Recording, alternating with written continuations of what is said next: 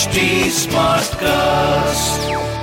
You are listening to a Mint production brought to you by HT Smartcast. Good morning. You're listening to Mint Business News with me, Gopika Gopakumar. Let's get straight to the main headlines this morning. Central and state governments collected 1.12 trillion rupees in goods and services tax in August, a 30% improvement over the receipts in the same month a year ago. This is the second straight month of GST collection staying above 1.1 trillion rupees after falling below that mark in June as mobility restrictions in parts of the country affected sales in May. Before June, GST receipts stayed above the 1 trillion mark for 9 months in a row. India's jobless rate rose last month due to a hit to hiring activity from the COVID-19 pandemic. Unemployment in August rose to 8.3% from a 4-month low of 6.9% in July. A separate survey of factory managers by IHS Markit pointed to companies pausing hiring efforts amid a softer growth in sales during the month.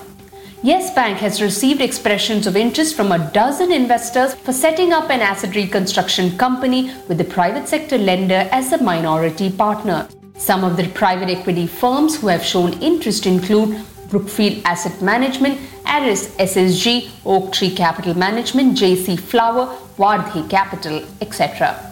The bank will now shortlist potential investors after discussions with the interested PE firms, and these investors will then be asked to submit initial bids.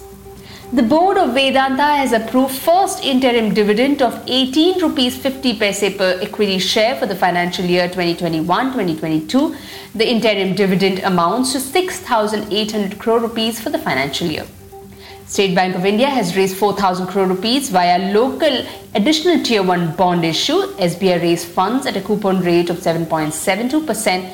The bank received over 10,000 crore rupees in bids. India's largest broking firm, Zerodha, has received in-principle approval to set up an asset management company. With this, the discount brokerage joins entities like Samco Securities and Bajaj Finserv to get market regulator SEBI's nod for a mutual fund. Sensex Nifty may open lower in trade today. Asian stocks were steady as investors await key US employment data to assess when Federal Reserve may start paring the substantial stimulus that has bolstered financial markets. And in business term of the day, we look at additional Tier 1 bonds or AT1 bonds. These are unsecured bonds which have perpetual in tenure. In other words, the bonds have no maturity date. They have call option which can be used by the banks to buy these bonds back from investors. These bonds are typically used by banks to bolster their core or Tier 1 capital.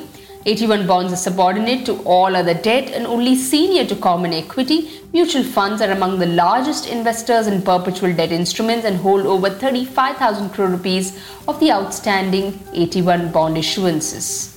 With that, it's a wrap on today's edition.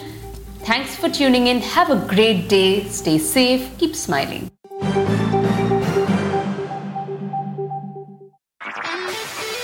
This was a Mint production brought to you by HT Smartcast. HT Smartcast.